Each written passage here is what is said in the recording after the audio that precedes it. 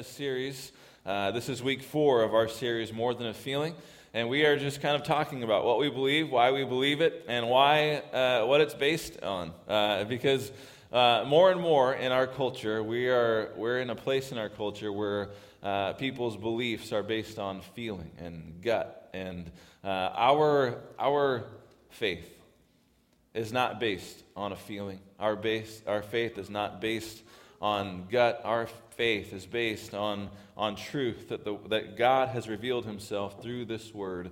This is truth. This is what we base our faith on. This is so much more than a feeling, so much more than anything that we could ever just come up with on our own. This is real. And so we've been kind of talking over the last few weeks about what we believe, why we believe it. What do we believe about God? We believe that God is the holy, just creator of all things, that he is eternal, that he is all-knowing, that he knows everything that you have done in your past, and there is nothing that you could do to make him love you more or less, that this is God. He understands, he knows you, he knows everything, and he still loves you. He still wants to be in a relationship with you. We talked about in week 2 what we believe about Jesus, that Jesus, in Philippians 2, it makes it pretty clear, Jesus is God, Jesus became human, Jesus humbled himself to even death on a cross, so that one day every knee and every tongue would confess that he is Lord.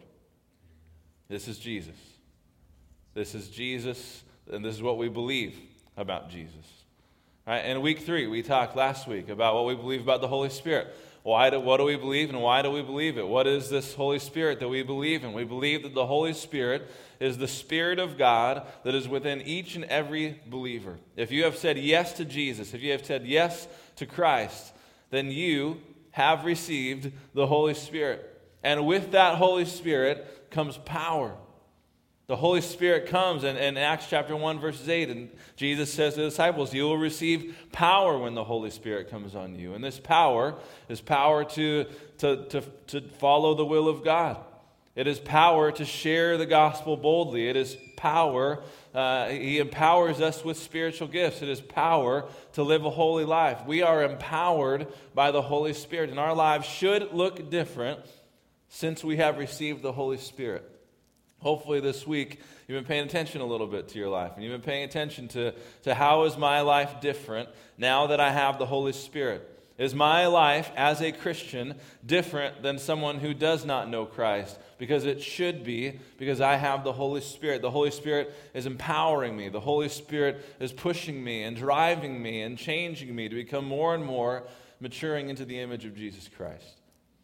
This is the role of the Holy Spirit. I hope that you have been challenged this last week to look at some of that. Today, we're going to kind of look into how God reveals himself to us. How does this God the Father, God the Son, God the Holy Spirit, what is one of the main ways that this God reveals himself to us and communicates to us? It is through his word. So what do we believe about this book? What do we believe about the Bible? What do we believe about how this Bible can change us and shape us? What do we believe about this book? If you have had any conversations with non-Christians over the last couple of years about your faith and about the Bible, and they don't believe and they're questioning, probably 2 questions come up. The first one is this: how was it written? Why should I trust this thing? I'm not even sure why or how it came together. Well, this book, we believe, is inspired by God.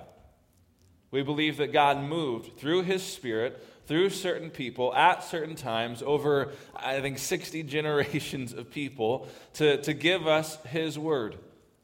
We do not believe, and some people kind of like to make fun of this, oh, you like this book, it's just a book that you believe that God just kind of wrote it with his own pen and just dropped it down from heaven and here we go.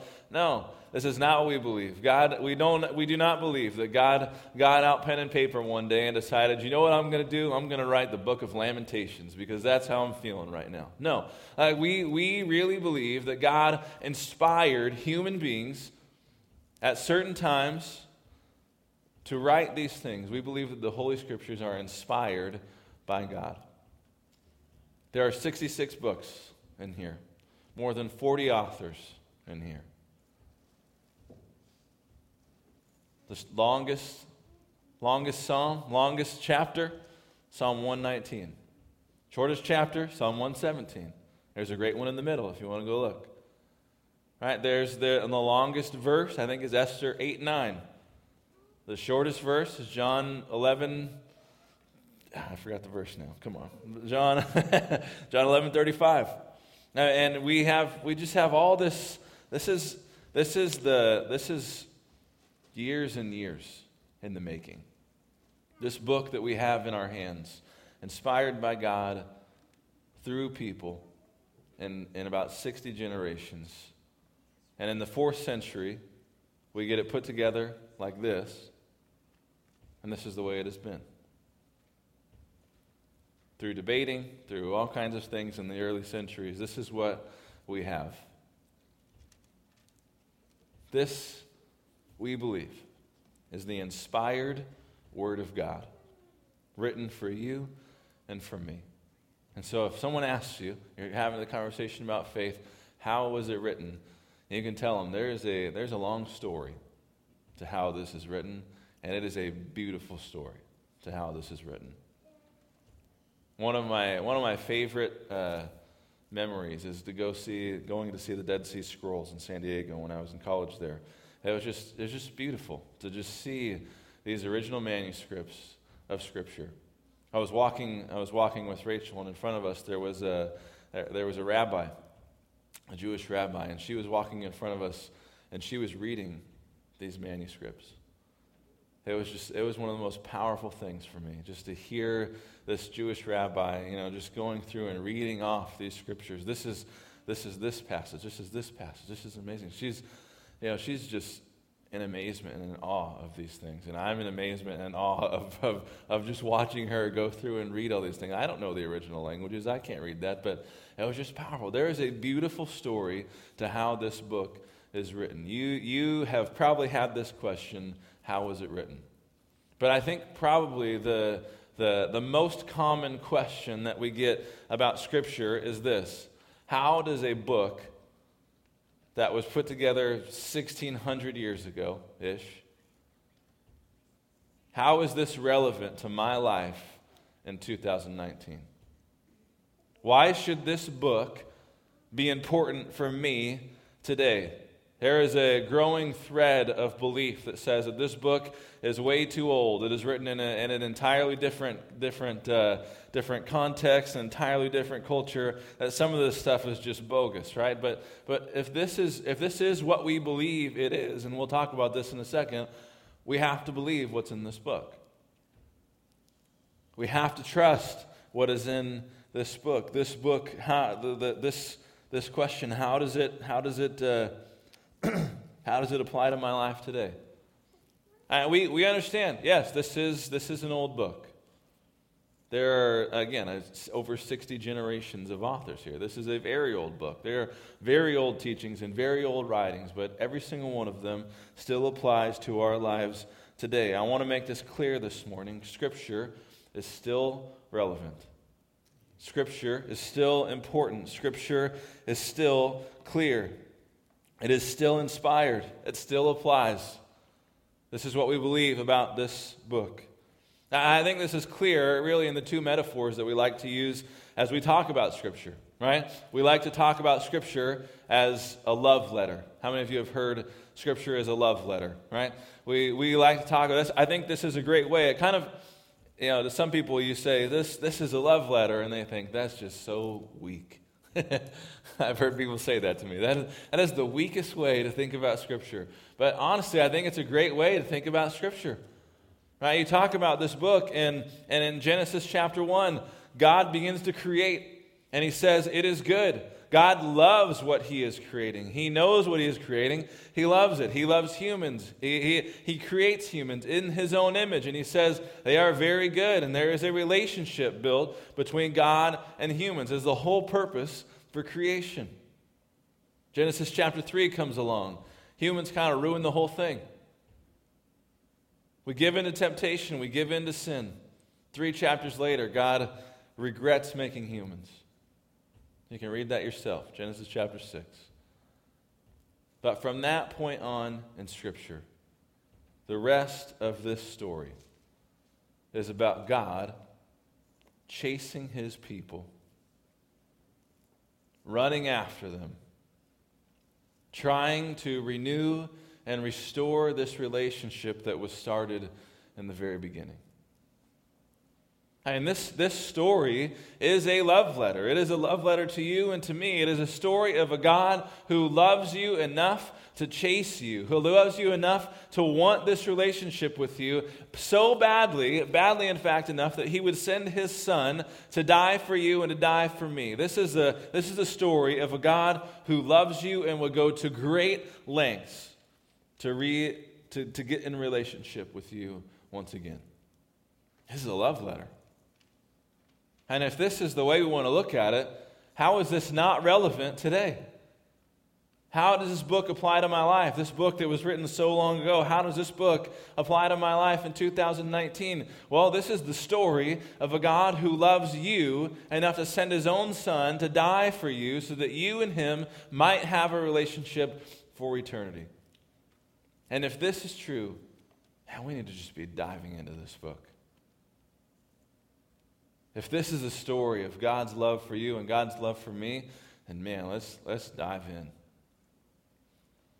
Absolutely still relevant. Absolutely still applies. The second way, probably my favorite, that we talk about this book is we give it a title.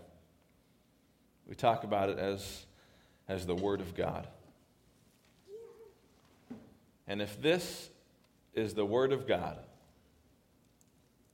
then we just need to be in this Word.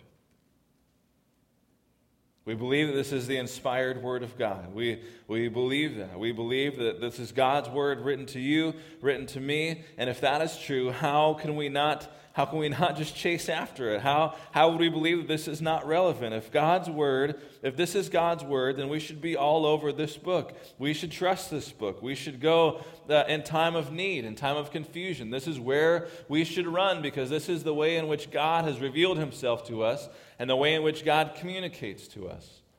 This book, we need to be all over. We need to be in this book. Now, I want to walk our way kind of slowly to 2 Timothy today. 2 Timothy chapter 3, there's a pretty clear passage of what Scripture says about itself. So we're going to get there, but I want to take kind of a stroll through Scripture here to get to why the Word of God is important. Why it's important for us to trust the Word of God, why it's important for us to know the Word of God, why it's important for us to see this book as the Word of God. So, let's start our little walk here in Exodus chapter 16. Exodus chapter 16 is, we get kind of this picture of Moses. Moses has already brought his people out of Egypt. He is leading them through the wilderness, and his people are hungry. And they're grumbling, they're complaining. God, why did you bring us out of Egypt? There we were at least fed. We had a roof over our head there. What are you doing to us? They're kind of questioning God, why did you bring us out here just to starve and to die? And God begins to kind of let them know that he is real, that he is there, that he is with them. In chapter 16, we'll start at verse 1. The whole Israelite community set out from Elim and came to the desert of Sin, which is between Elim and Sinai, on the 15th day of the second month after they had come out of Egypt. In the desert, the whole community grumbled against Moses and Aaron. The Israelites said to them, "If only we had died by the Lord's hand in Egypt.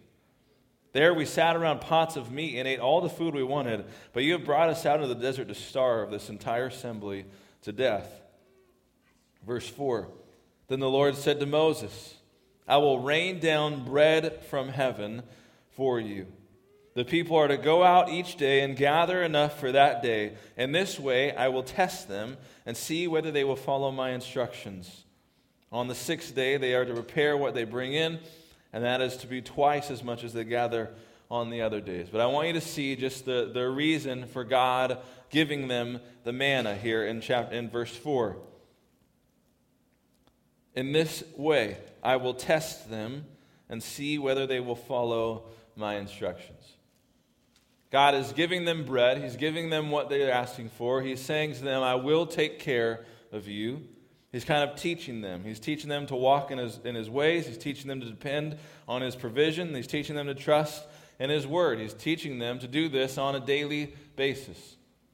Let's skip ahead to Deuteronomy. Deuteronomy chapter 8. We get a little more insight into what is actually going on here. What is God trying to do in this time? Chapter 8, starting at verse 1. Be careful to follow every command I am giving you today, so that you may live and increase and may enter and possess the land the Lord promised on oath to your ancestors. Remember how the Lord your God led you all the way in the wilderness these 40 years to humble and test you in order to know what was in your heart, whether or not you would keep his commands. That sounds familiar. That's exactly what God told Moses and Aaron in Exodus. Verse 3, though, he humbled you, causing you to hunger, and then feeding you with manna, which neither you nor your ancestors had known, to teach you that man does not live on bread alone, but on every word that comes from the mouth of the Lord. Man does not live on bread alone, but on every word that comes from the mouth of the Lord. God is teaching them in this moment. Look, that time in the desert, I want you to remember when I gave you manna, when you were hungry and you were in the wilderness and I fed you. I want you to remember that. And here's why I want you to remember that. I want you to remember that man does not live on bread alone, but on every word from the mouth of God. I told you that I would provide for you. I told you that I would take care of you. I told you that I would lead you into this promised land, a land flowing with milk and honey. I told you all of this, that man does not live on bread alone. We all have an innate and inner hunger for food. That's how we were created. But God is saying we don't live off of bread alone. We live off of every word that comes from the mouth of God. Let's skip ahead. Matthew chapter 4.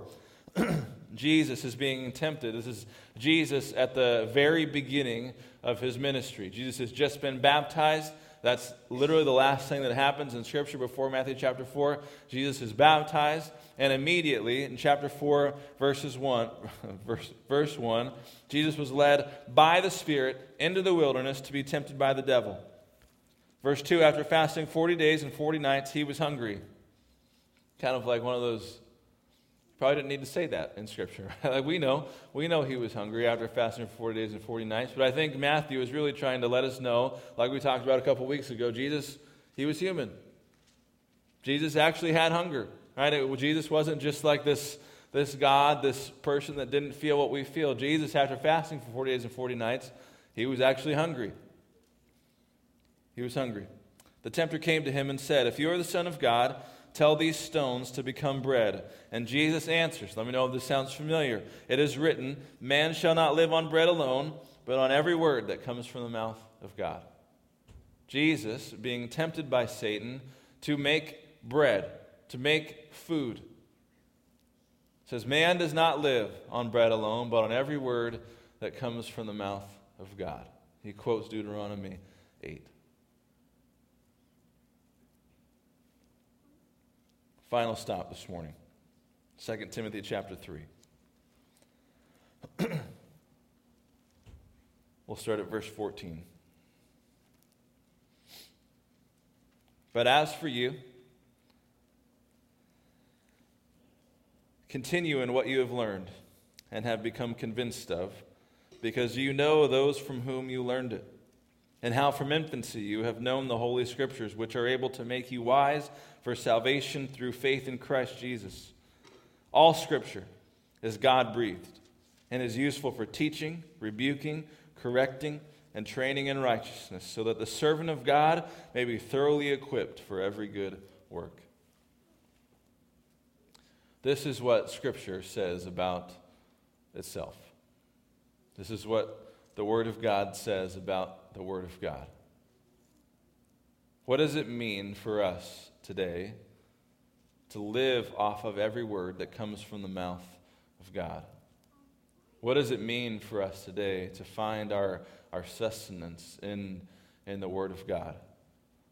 I think it's pretty clear in this passage just a few things that we can do, a few things that we can kind of make sure our priorities in our lives to be able to help this along. First of all, is this: God's Word must take priority in our lives.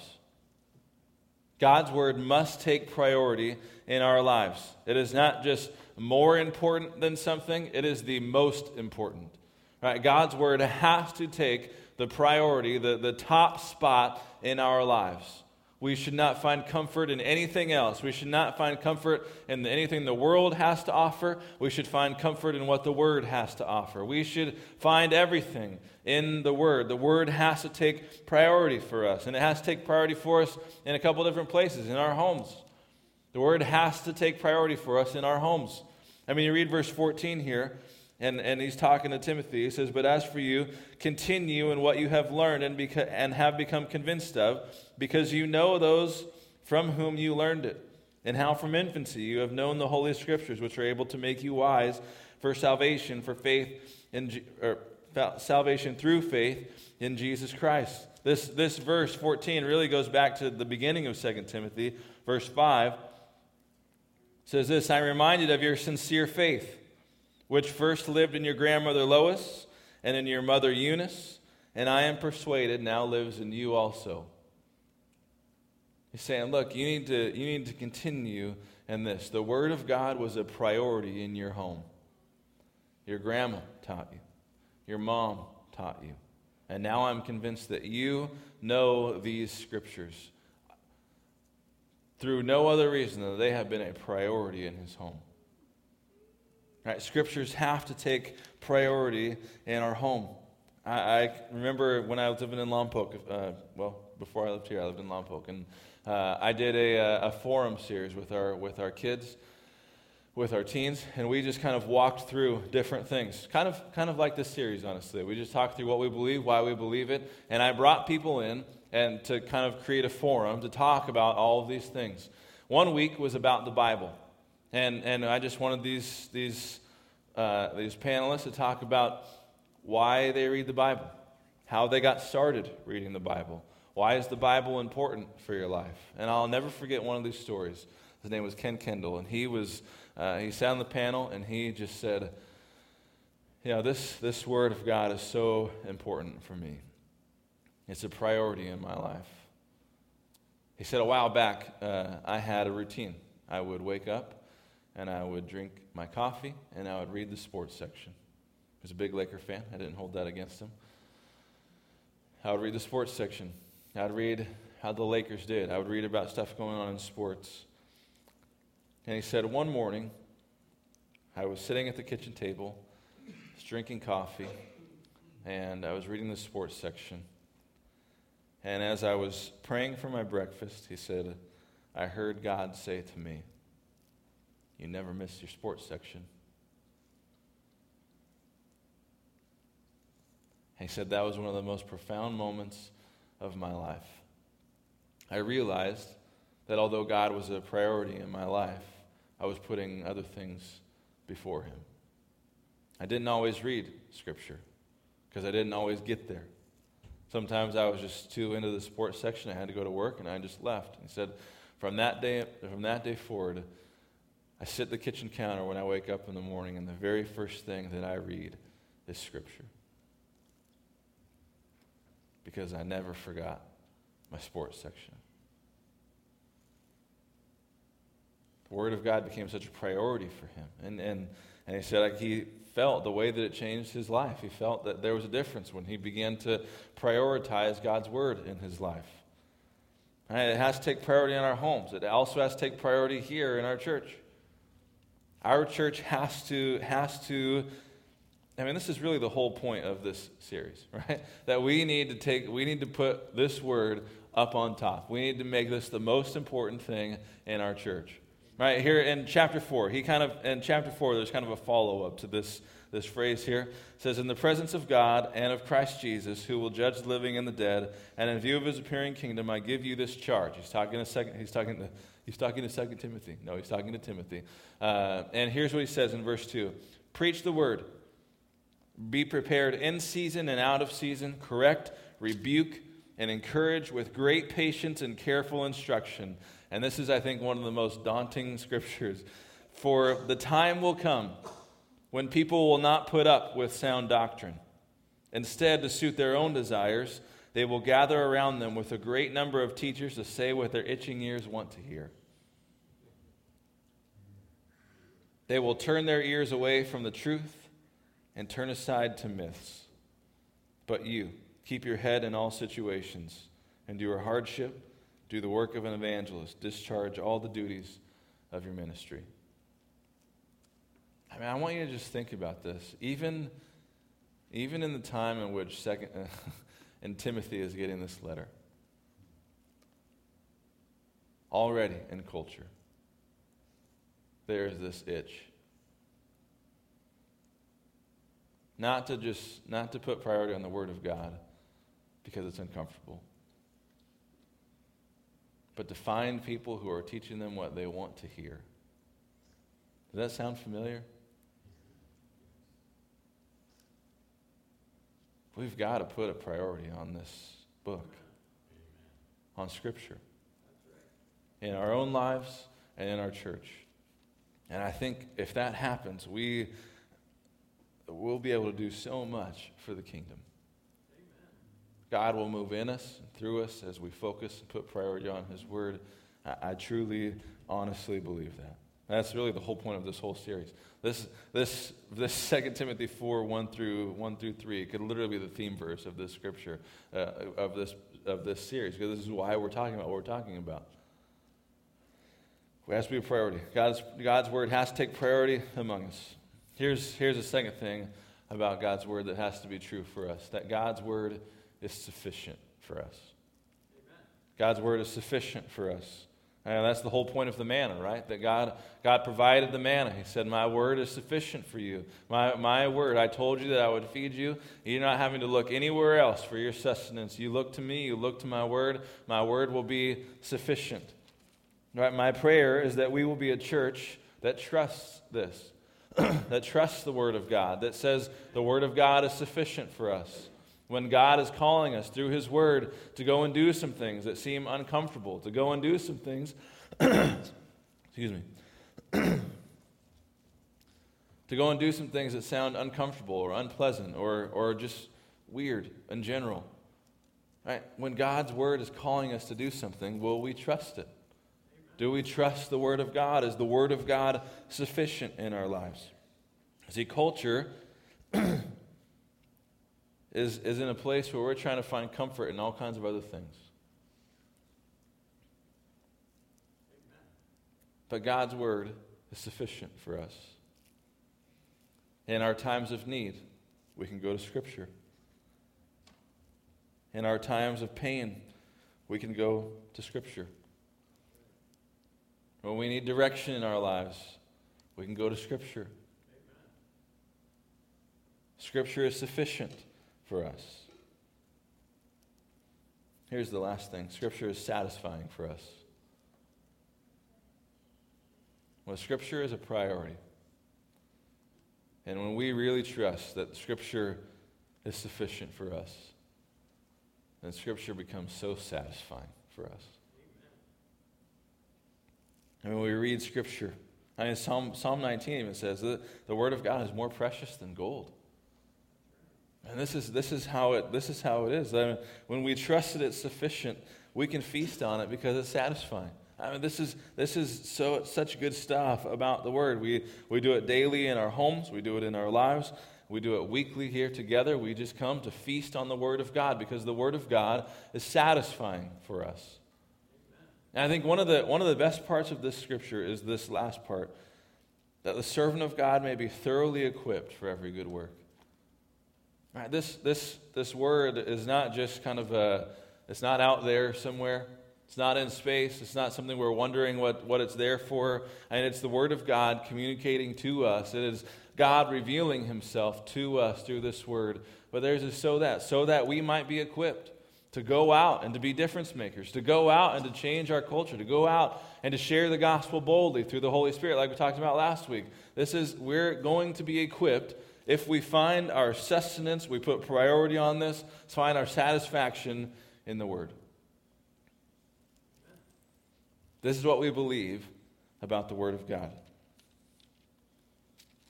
Here's my question for you today. What role does the Word of God play in your life? Do you have a sports section in your life that maybe takes a little bit more priority?